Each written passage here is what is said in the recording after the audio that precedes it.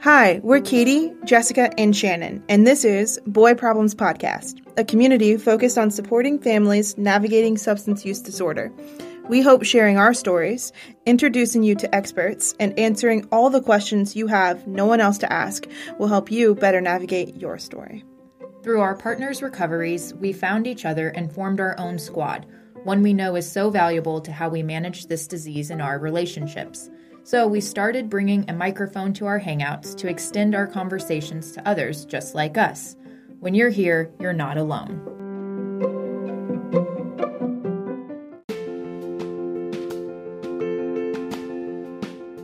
If you're listening, you probably know we met at a family support group and our bonds have grown stronger through sharing our stories and supporting each other. When we think about the thing that's helped us most, it's that. So, we'd like to extend that community to you.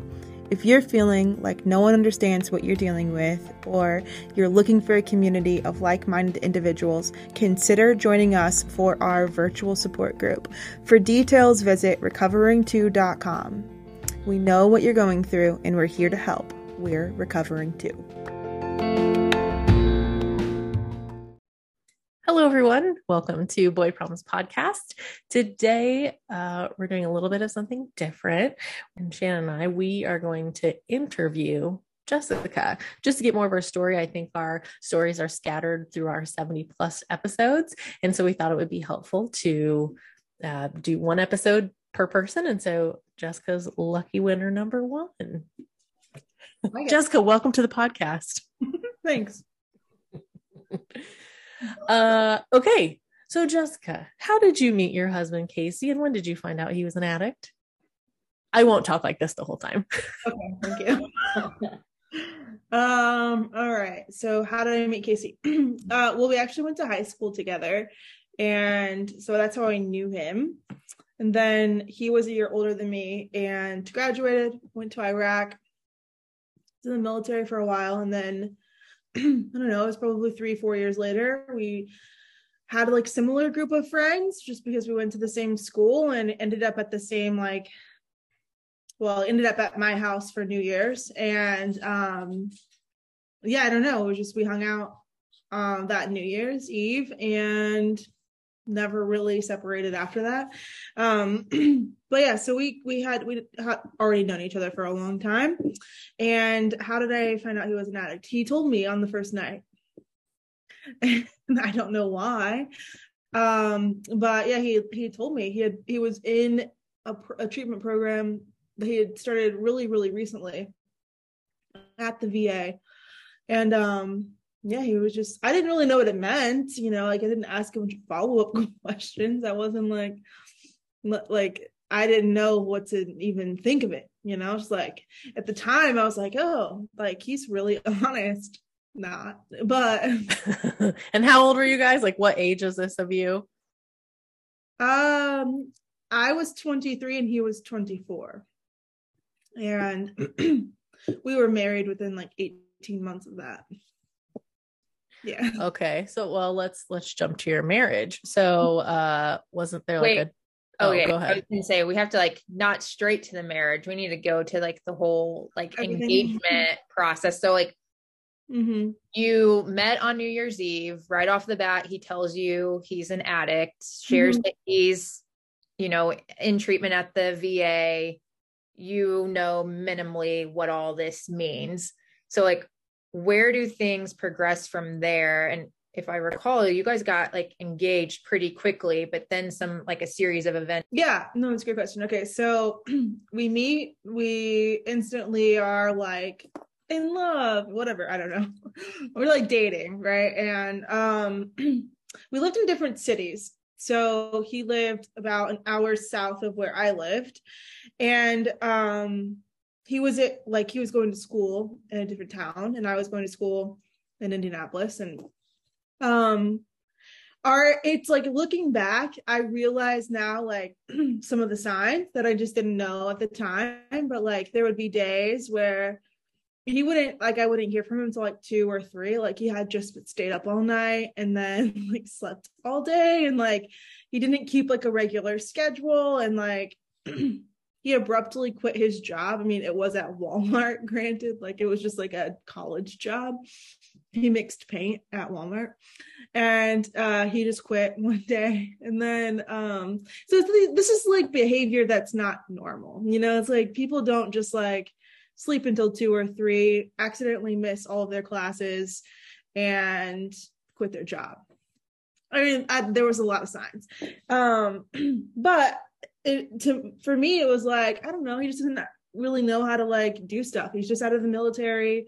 His life had always been pretty structured, and now he's like left to his own devices, and he like doesn't know what to do. It's kind of like what I thought. I'm sure it's a combination of both things, but yeah. So looking back, there's some signs, but you know, we were really hitting it off, and it was probably 4 months into our relationship we moved in together, and that's when, you know, it like becomes obvious, I think, some of the things. And yes, we lived together, and I would notice like just erratic moods, you know, and it's like I didn't really know why he was having them, and he may not even have been using at the time, but it just like his underlying like dual diagnosis stuff was coming through, like he wasn't like a stable person. And I just didn't know, like at the time it was like, well, what did I do? You know, like we just moved in together, and he's like depressed all the time. Like, is it me? You know, I just didn't know. I was also very young. So that happened, and then a big event happened. So one of the people he went to the military with died suddenly, and it was a tough time. And then at the same time, through that, or either just like right before that, coincidentally, he ran into someone else that he had been deployed with who was actively using drugs, and they like reconnected and started using, like, and then at the death of this person, they started using together. And I didn't know that, but that was like a big thing that happened. And so that kind of spurred like the first like using that I had been like witnessed and like experienced. I didn't really know though that was happening. You know, I know after the fact, but that was going on. So we're like 5-6 months into this, and it probably didn't last very long because that's just his pattern. Like he doesn't use all of the time, and so probably felt like rocky to me. And then all of a sudden it's fine, and I'm like, oh great, it's just like a great time. Like I don't know. So yeah, so then it escalates a bit around this time. So this is about 4 or 5 months in. We get engaged like a month later, so 6 months into our relationship, and we didn't really know each other, obviously. And neither of us came from like homes with like a good example of a marriage. So we decided to go to couples counseling and just kind of figure out some stuff. We had no idea why we were going. We were just like, we probably should. Like, we don't know anything about what we're doing, and we know anyone with a successful marriage. So let's just go see what this is about. And that was also another triggering thing. Like he was going to counseling. I didn't know. And it really all came to a head when we were supposed to meet up after work and go to couples counseling, but he just never showed up, and he wasn't answering his phone, and I didn't know where he was. I had no idea. This is like the very beginning of all of this, and I'm like worried. I assume that it's drugs because that's like the only logical explanation, but I didn't know anything about it at this time. He finally shows up really high at home, and it's like this moment that I remember. Like, we still had counseling, and I called her and I was like, hey, I don't know where my fiance is. Like, I'm worried. And I was like crying, and we ended up having like an emergency counseling session, just her and I. We lived in a very tiny apartment. I was in the bathroom and like talking to her, like crying, like I had no idea what was going on. And then she asked for my credit card number after the chat, and I was like, this is the weirdest shit I've ever done. And yeah, I don't know. And then I just remember that night, like it was the first time like I'd seen him high and I knew what had happened and I like knew what was going on and it wasn't like guessing or whatever. And it was just really weird. I remember he was like nodding off a couple of times and then I remember like staying awake all night, like just making sure he was okay because I just didn't know anything. And yeah, it was really awful. So because of that and a few other things like that contributed to my like questioning whether or not this was the right path. Like there was a couple of moments like this, but that was the first real like exposure to the disease and like what it meant for us. I think after that, a few months of like doing really well and being like really engaged in his like VA thing and like just being fine happened, and then the next big thing that happened was I moved to Atlanta for a job and he stayed here. And that was another time when he just had a bunch of free time. He was also like gainfully employed and had a lot of disposable income, a lot of extra money to spend. And so it was actually weird. So I lived in Atlanta. He came to visit me and I don't remember what happened. Like we were taking pictures or something, but I ended up on his phone, like in the photos, and there was like a photo of drugs. And I was like, what in the world? And so then I realized like, oh, he's been using. So that was the time that was rough because that was like our wedding had already been delayed. I skipped some stuff, man. So like I guess before this, our wedding had already been delayed. He had he checked himself into the psych ward at the VA because at the time, like I'm backtracking a little bit. Before I went to Atlanta, after the counselor bathroom session, there was some amount of time he must have been using still and not able to stop. And he checked himself into the psych ward at the VA. It was like literally like in the psych ward. And like I visited him one day and he's like, it looked like a mental patient in a movie that you would see. It was really crazy, like the setup there. But he was like basically in this room by himself and like they had group counseling, but it wasn't addiction focused. It was just like generally mental illness. And I was just like, what in the fuck is going on? Like what is happening? So he did that he was there for a few days and then kind of, I think, got back on like Suboxone or something, like got stable somehow, got out of there. And I think he had a decent amount of sobriety after that. But that was like a moment when I was like, yeah, we were supposed to get married like 6 months after we'd gotten engaged and we didn't. So then I go to Atlanta and I'd already delayed the marriage. I find out the wedding's like replanned, everything's happening. I find these photos of drugs on his phone. And at this time, it was like basically like, just tell me you're not going to do this anymore. That's because we didn't have any other solution really. And at the time, to me, it felt like a choice. It's like, sometimes you don't do this and sometimes you do. So just don't all the time. Like that's kind of how it went for a while. He was on at the time. So just to clarify, so like, back then you kind of were on this mindset of, well, it seems like he can choose when he does it and when he doesn't. So if I can get him to say to me, like commit, like I'm not going to do it, then we're probably in the clear.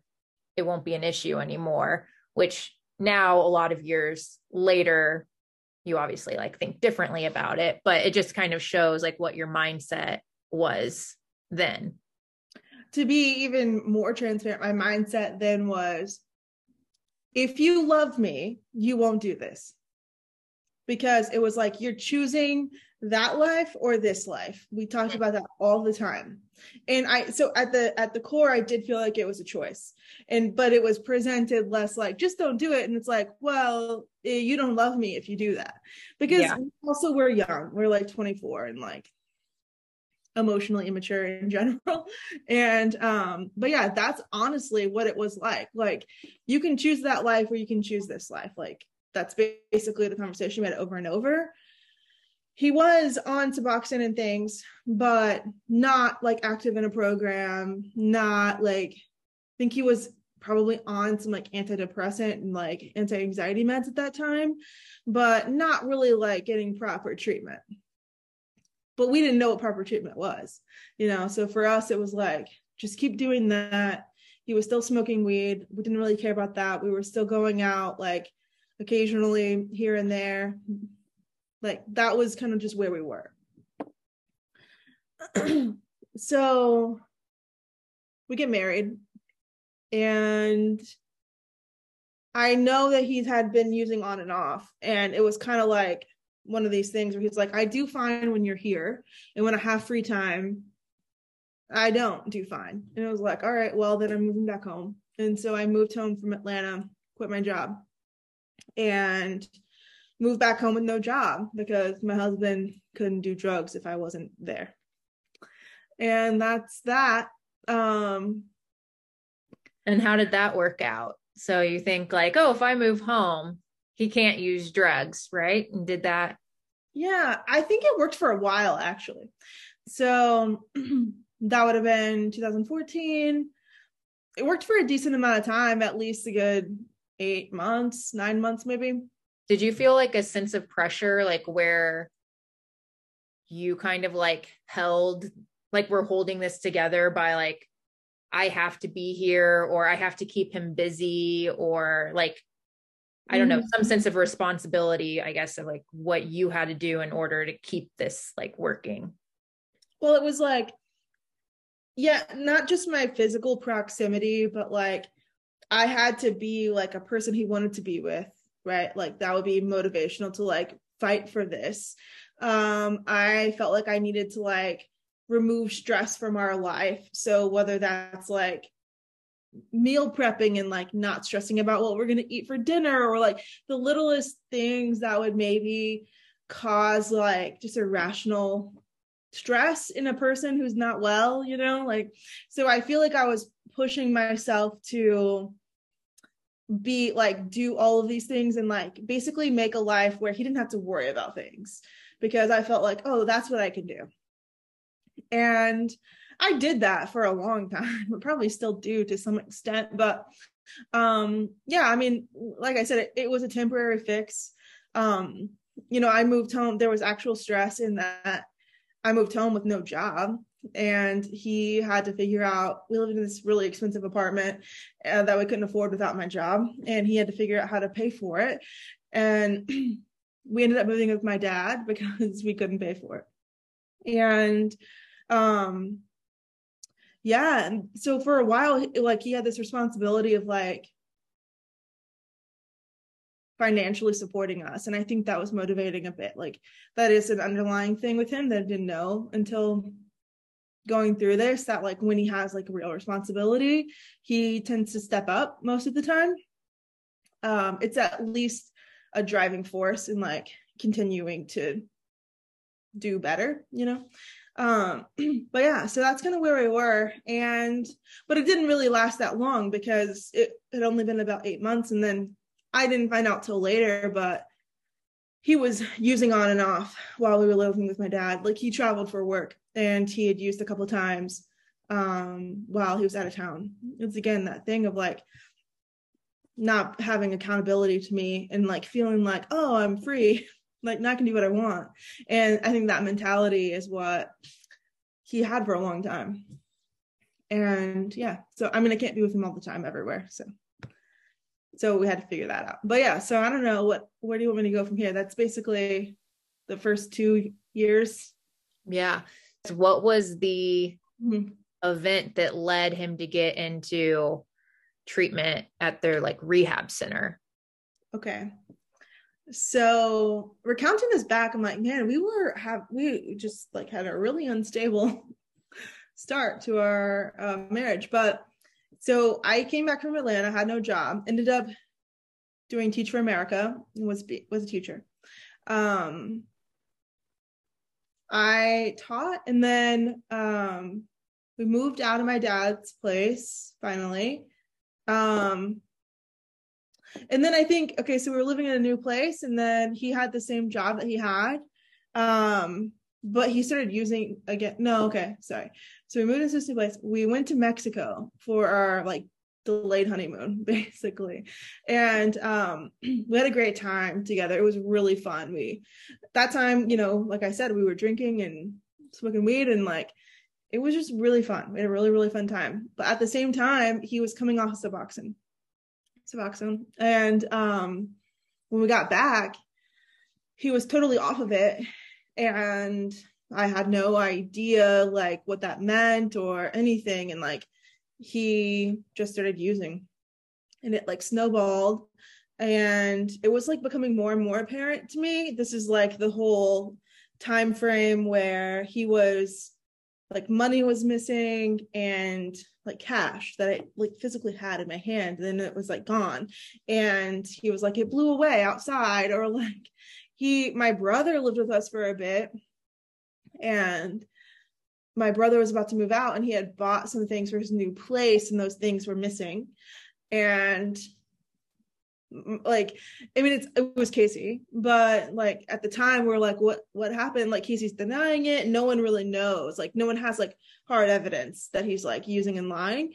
Everyone's just trying to give him the benefit of the doubt, but it keeps getting worse. So it ends in that no, it doesn't end there. He gets fired from his job. So he's using on a job site. He worked construction. He's using on a job site with the owner of the company's son. And so they both get fired. He tells me it's because it's construction, they're not really supposed to have like weed in their system either. So he tells me it's because of that. And we go out that night and go get drinks with our friends. I had no idea. And and then after that, he goes to barber school, and it just kind of came to this point where like the pieces were starting to fit. It was like there were a lot of things piling up, and then one day I get like a piece of mail that is from a pawn shop, and I don't even know why that was a thing that made it click for me, because I had no idea. I didn't know anything about pawn shops or anything. I just like, it was the sign that I needed to be like, oh, this is what's happening. And I was like ready to leave. And so I texted him and I was like, hey, I know what's been going on. It's like, I'm done leaving. And he was at working. He was like barbering. It was a Saturday. He was barbering, and he gets home and he like finally, after months, like breaks down, tells me what's been going on, like is finally honest. And then is like, basically says like, if you will give me a chance, like I'll get help. And that was the first time like he really like did treatment. So that lands us at Fairbanks. That was the summer of 2015. So right, yeah. Mm-hmm. Okay, so you're on this path. So Casey, I think something that's interesting about Casey is that he never seemed like he was start using and he just like continues. It was always kind of like an on and off thing. It seemed like that's his pattern, which I think is interesting to point out. But so Casey relapses. When? I guess that's what I'm getting to. So I mean, Casey relapsed a handful of times. Kind of regularly. Okay. Like there seemed to be like a pattern of number of time, like time would go by, then a relapse, time would go by. Anyway, go on, Katie. Yeah. So how are you dealing with that, Jessica? Because like Shannon said, I mean, it was like months in between. Mm-hmm. I mean, hell, he relapsed within the first week of being in rehab. You guys went to that festival. Mm-hmm. I didn't have a lot of expectations at the beginning. I didn't really know like how it was supposed to work. So I don't know. I mean, it was also really hard for me to imagine our life differently, like not having weed around, or like not, because I hadn't lived our life not the way we lived our life. Like I just didn't know. And like I was 24 and like we just went out with friends and we went to music festivals and did a bunch of drugs, and like that was just what we did. And it's like that's just the way it was. And so it was just kind of hard to like think of us or anyone I knew living a way that wasn't like that. I just didn't know what that looked like. So at the beginning, you know, he went to Fairbanks and then we went to our music festival that we always go to. And I think I know he had the intention of being sober during that, but it was so easy to see it unraveling. And I was also on board, like, I'll be sober with you, but that's not how it turned out. And honestly, at the time, I was like, how would it have turned out that way? Because again, I didn't know. Like, since then, we've gone to that same festival and both been sober. But at that point, it just didn't seem reasonable or even like something I even wanted to do at all. Like, so it's just kind of like where we were. But I actually remember getting back from that, and he obviously tested positive for things. And we had a like counseling session with Jay, who was like the family therapist, and he was asking, like, had me come in by myself and was like, do you also have a problem? Because I was at this like, oh, I don't think I knew that. Yeah, I didn't know this either. Yeah, because I mean, it makes sense. Like, they didn't know us, and we both just go to this music festival and do a bunch of drugs that we shouldn't have been doing. And it was like, well, is she part of the problem? Like, who knows? And like, I literally do drugs once a year at this place. And yeah, so that was interesting. And that was like when I was like, oh, this is like really serious. Like, I need to be a part of the solution. My mentality was not there at that point. If I'm being really honest, I was like, no, it's super fun. Like, we have a really great time and we dance and we like whatever. And I was just like, I didn't really think of it in those terms until after that, which is interesting. So yeah, so the beginning, I didn't have a lot of expectations. And then as I started to learn more about recovery and like what recovery, quote unquote, should look like or could look like or does look like for successful people, I got more and more disappointed in Casey. And I think that caused us like a lot of strain that maybe wasn't completely necessary. I don't know. It's hard to say now, but I just like so badly, like looking back, wish that there would have been like an alternate example where it's like, you know, relapse is very normal. I think eventually I started hearing that, but I didn't at first. And so I think I was really not kind to him, or like I took it personally. I think it caused a lot of problems in our marriage. I think it honestly started to make things worse because I was like, instead of, I don't know, I was adding on to it a lot. Like, you don't want to be here. Like, this is like, you know, just the shit I was saying just wasn't very helpful.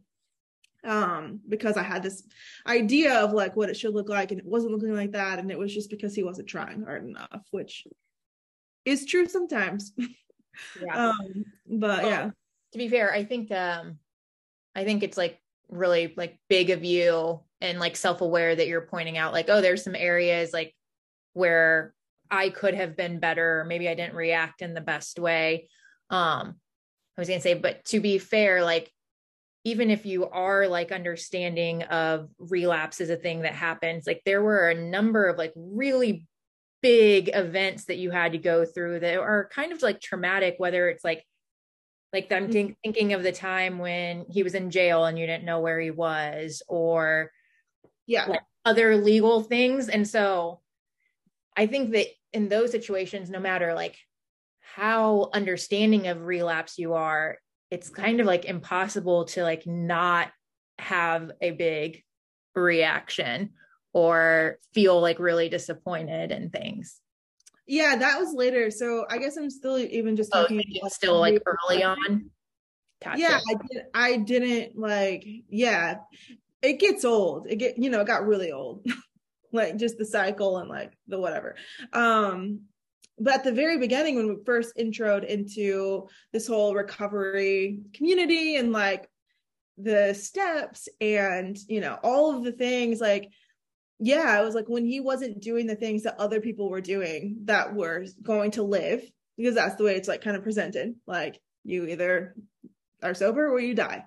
And I like didn't have any other gray area to like, it was just like an anxious, like, oh, he's going to die. My husband's going to die. And it made every single relapse, not that every single relapse isn't a big deal, but I was reacting like, you're going to die. Like, but that's not what happened this time, thank God. But and instead of like not minimizing, but just like, I don't know, I was just really hitting it home that like, you're a fuck up, you know? And I was doing that a lot, and that was bad for both of us. Later down the road, when it's like he's relapsed a bunch, and I'm like, okay, he's still trying. Like, okay, I started to focus less on perfection and more on like positive progress. Then yeah, I mean, you get longer stints of sobriety. I think there was a point of like 6 months and 8 months and these types of things, and then a relapse happens. It gets harder. It's less hard, honestly, when it's happening more frequently. You're just kind of like, okay, this is the zone we're in, and that's kind of the mentality you're in. But when you have sustained amount of sobriety and you think things are great and you have no sign of like why things aren't going well, and then it happens, it's like, that's a lot harder, which is what happened, I'm pretty sure. Well, sort of. So one of the times you're talking about is like, I think he had a sustained sobriety through the year. We get to the holidays, he starts to relapse. I notice, or something happens to where, because he was like in a halfway house at the time he disappeared. So he was in a halfway house, and so there had something had to have happened where he was like, I need extra help, and that was his decision to go there.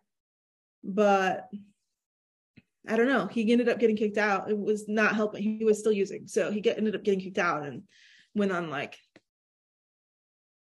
a bad, like he did a lot of stuff and got like drank alcohol, which he never does, and you know, like basically was kind of suicidal, and was missing, and in the hospital for a while, and then in jail. So yeah, that stuff is obviously very hard, but I think we had a lot of the less severe stuff, which is just like using every 8 weeks, which happened for a while, and that's like really annoying. And there's no like, I don't know, that was very annoying, but I don't know if I answered your question. Yeah. So I guess kind of in hindsight, people would ask, why would you stay with somebody who keeps relapsing? I think you have I like your answer for this. Do you? I don't know if I was about to say my answer. Well, the first answer that comes to mind today is like, I just wasn't in a good place myself. There's part of me that was like very codependent in this relationship. So you asked me that at different stages of this, like before we went to Fairbanks, I didn't think I could be with another person. I was like, I didn't feel good about myself. Like it was a very codependent situation. Everything that was happening, I was taking personally. I was sort of isolated from my friends and my family. There was no chance I was leaving him because he was all I had, even though it was shit. But then there gets to be a point when I'm like healthier and I'm consciously making the decision to stay with him.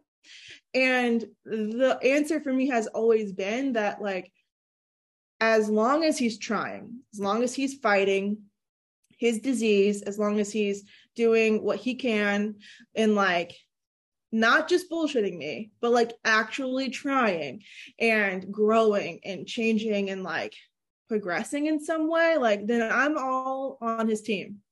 But the moment that it's like I'm just being manipulated and lied to and like my life is just too complicated because he's fucking in it, then it changes. And you know, there have been some times when that's been the case and he's had to go and live in halfway houses. That's happened a few times. And yeah, so I mean, I don't know, I kind of view it as, I think there was a night when he was in jail. It was not the time you're talking about, Shannon, but it was a different time. When he was in jail. And Katie, were you at my house, like my apartment, my tiny apartment? And yes, yeah, yep. At the same time, I don't remember. It was no, like I can't. You called me and it said it was the very beginning, and you're like, I think something's up. I'm really nervous. Can you come over? And I was driving from Muncie to my house because I was at that traveling job. So I already had my bags packed so I could stay over at your house. Yeah, this is before we all had kids and everything. But then so yeah, okay. That was the first time like he went to jail because of this. And that was shortly after we'd started going to Fairbanks. But I remember being so mad. We had gotten into this huge fight and I had a contract. He broke the contract. We fought. I like literally chased him to like get drugs and like flush them. Meant nothing. It was bad. We had like not like a physical altercation or anything, but like it was not a positive encounter. It was very like confrontational and emotional. He left. I basically told him like, you need to leave. At that point, it was like, I feel like we're probably getting a divorce. I don't know. And he just is not like, he's responding to me sort of, but like not really. He ends up staying with a person he met on Reddit in his basement, and like they're doing meth and he doesn't even do meth, and I'm like, what is happening? And then so I can't recognize this person, and so I like meet him in a grocery store parking lot to get the keys to our place, because I'm like, I don't even know who you are. Like, I have no idea. Like, I can't predict what this person's going to do. I've never seen this before. But at that point, he was just like very defeated with recovery and didn't think he could do it. And he was like committing to the drug life. You know how we've talked about like, pick this life or pick that life. Well, he picked the other life. And that lasted about 5 days. But I remember being so upset, and like that night you were asking me maybe you asked me, or I remember talking about it that night, and you're like, why are you even considering being with him or whatever? And it was like, in that moment, I was really just thinking of him as like a very ill person that I cared about. You know, I was like, I wasn't thinking of him as like my husband or my spouse. It was like almost like, this is my brother who's really mentally ill, and I don't need to be like directly around it, but like I'm obviously super concerned about. I just kind of removed the emotional stuff from it and like just realized that was 100% his disease and not really him, or like really what he thought. He just was like, felt helpless and went with it and ended up in jail. And that was the best feeling, like knowing he was in jail and like not in some weirdo's basement. Also, he was like on Tinder, and I don't know if I remember that. He was like self-sabotaging really bad. He was on Tinder, and like my friend saw him, and I was like, what is going on? But yeah, there have been a few times like that. Yeah. So you've told us about some of the times where it's you were close to like, oh, okay, things are maybe ending, or there's been a lot of like chaotic, wild stories that you've shared. Mm-hmm. Is there a like a shift? Like, is there like a certain point in time that you are like, that's where I feel like things shifted, and it's kind of like there was the before this moment when it was like relapse, bunch of crazy things. And then since then it's been like more stable. And can you identify like when that would have been? That's really hard. I think I could probably say it was the second time he was missing. There were stints in there where he would have 7-8 months sobriety was pretty common. But the second time he went missing, we had bought a house. We had like started talking about, he was getting longer like bouts of recovery, and it was like less chaotic. Like a relapse was more like this one time, and you know, it started to do that where it was like, I relapsed, but I'm back, you know, and it was sort of bouncing back like that. But the winters have always been a thing, like an issue. And I know that there had been a sustained amount of sobriety. We had bought a house. We were like, you know, trying to move forward in our relationship and just like with life. And he relapsed like in the holidays and then like went missing. And now it's kind of blurred, but I think that was the one that was like, after that point, he moved in. I didn't let him come home.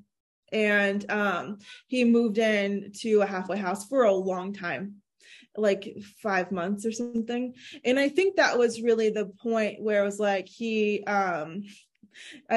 was like really putting in the time, and he's like had tried over and over again to do it his way, and it hadn't worked. And I was about to leave, and we were also like experiencing more positive time together, and like having our relationship was really good, and life was really good outside of this. And I think that was like when it started to turn. And then I think the second event was like me getting pregnant, which was like 6 months after he came home from that halfway house, which is wild to think about. But yeah. I think maybe, Jessica, tying it up, how did you make the decision to have a child with this man who is in recovery / addiction? Mm-hmm. It's not like as cool as you might want it to be, but it was basically like, I'm getting older. It's like kind of like a biological thing a little bit, it's like we knew we wanted a family. Got to a point where I was like, I stopped waiting for everything to be perfect, and just realized that like no one's life is perfect ever. It really sucks that our imperfect thing could kill my husband. But it like, that's our reality. So I think coming to the, like, this is the reality. Even if he had 5 years sobriety, and he could still relapse. I mean, it was still like, I didn't really know what I was waiting for. Like, what number would make me feel safe? And the answer is no number would make me feel safe ever. And so I stopped looking for like time clean, and started looking at like, what is he doing? What is he saying? What are his actions? Like, how is he showing up for me and our family? And he was like consistently showing up for me. And it was like, okay, well, then it's like, I thought through like, what are we just going to keep waiting? Like, I'm going to start this. And so then it was just like, well, I could take care of a kid on my own. I don't want to, but I know I could. And it was like, okay, well, everything's a chance, getting married is a chance to anyone, to someone healthy, to someone not. I mean, so it's just like, I just took the chance and just decided to stop like thinking about it, and just did it. We got pregnant instantly, which I wasn't mentally ready for. And I regretted it for a long time. And like, even pregnant, I was like, this is not what I should have done. But it's turned out to be really good. I mean, it could have turned out a lot of ways, and it still can go different ways, but it ended up being really positive for us, and just fills our life. Like, not that kids fix stuff, but like, it just helps us like want to be better people. And I think that plays into him as well. Like, I think naturally when you're a parent, first become a parent, you're like, I just want to show my kid better. There's like this weird desire to like be a better person for your kid, and to do better for your kid and provide for them. And I think all of those motivations kind of feed into it a little bit. But I mean, there still have been relapses, as we've talked about, not nearly as many, but it happens, and it's something that we're working through. But I think the biggest thing is just like accepting. I just stopped wishing he was someone he wasn't, and just accepted him for who he is, and decided, do I want to deal with this or not? And then we just go from there. We just deal as things come up. So that's the very unglamorous answer. No, I think that was a good answer. And I think something that I always really admired when you were going through all of that, because there were quite a few relapses, and it was like, Jesus Christ, Jessica, like, you're successful, you're beautiful, like all these wonderful things. And it's like, he just doesn't stop. And I think, the thing that you, like I said, that I always admired about you, it's like, okay, well, if he had cancer, I wouldn't leave him. And I'm like, all right, fine. And then you're like, okay, well, he came up with this plan, and he's going to go to 3 meetings a week instead of 2. And like, Casey would always just do like one more thing. Like, he added just one thing, and you're like, okay, if it's a step in the right direction, I will stay. And it was like, okay, he added a lot of steps. He's a C student. He just does exactly what he needs to do to get by. Like, yeah. But I think, I think that it's easy to be like, oh, you need 90/90 or whatever. But at the end of the day, you're changing a person's entire being, the way they think, the way that they handle stress, the way that they handle trauma. And that doesn't happen quickly for some people. Some people, it's like they get to recover, they get to rehab, and they're like, I'm totally done. But some people are like, this is working for me. And that was kind of Casey. Yeah. And so I think it took a lot to like for him to realize that it's really not working for him. And it just got worse before it got better. But over time, every single time he recommitted, he was starting as a different person than he did the first time. And when I realized that, it's like, we're not always starting at 0 with a relapse. Actually, you're never starting at 0 with a relapse. You always know more than the last time. So I don't know, that kind of mentality is helpful too. It doesn't take away like the sadness and like the worry and the stress and all of that, but it just helps a little bit. Yeah, absolutely. Well, for the person who is uncomfortable sharing, thank you for speaking for 90% of this. Much appreciated. Okay. Well, everyone, thank you for, listening today. Show Jessica some love, leave some comments on our Instagram or send us some DMs if you can relate, and keep coming back.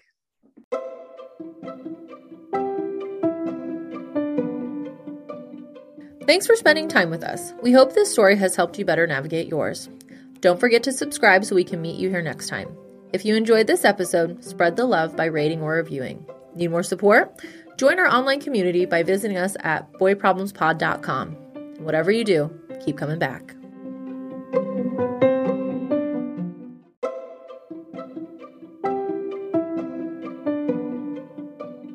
We're not licensed professionals. We're here to share our lived experience, so take what resonates and leave what doesn't.